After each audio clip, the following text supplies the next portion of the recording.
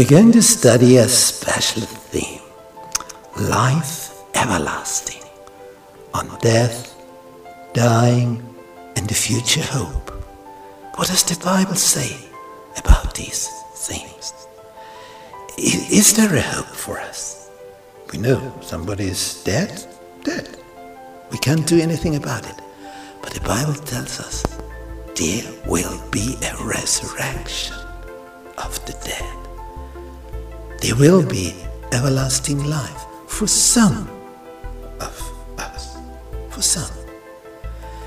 There's a ticket to heaven for everlasting life, and we are going to discover this ticket.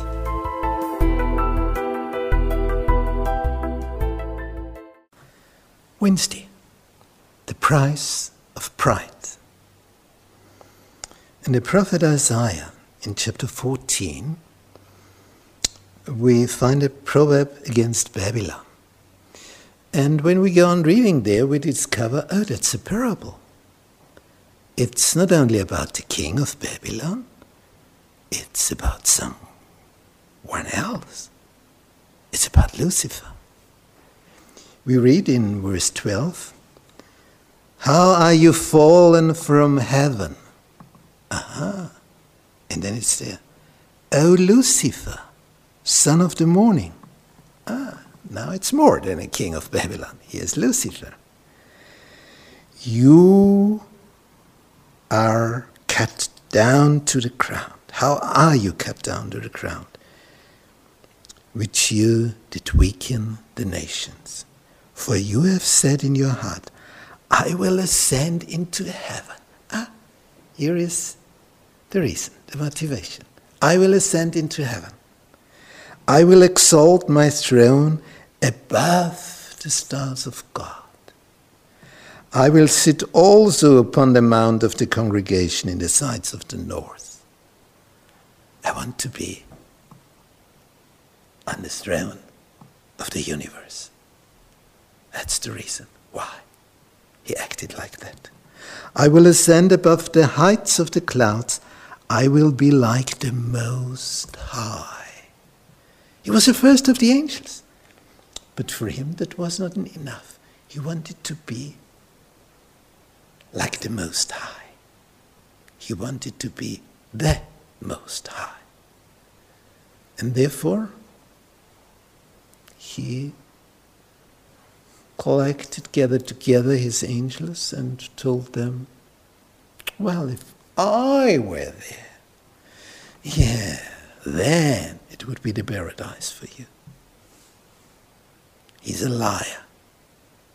God is perfect. God is love. Whatever his laws are, they are perfect. They can't be better than they are.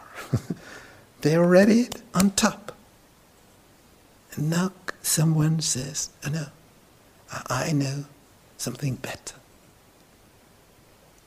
And this is the lie. You can't better the best.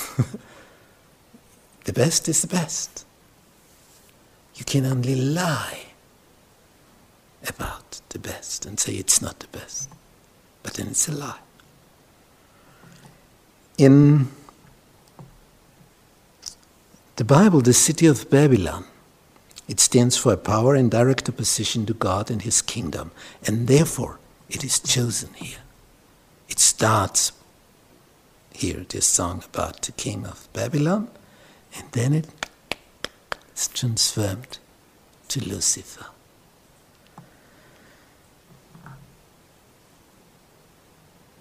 This action of Lucifer, it was without reason. He was the perfect angel. He was the number one, the first angel. So he had no reason to say, well, I'm not honored, and so on. Everything he had got. Everything. But it wasn't enough.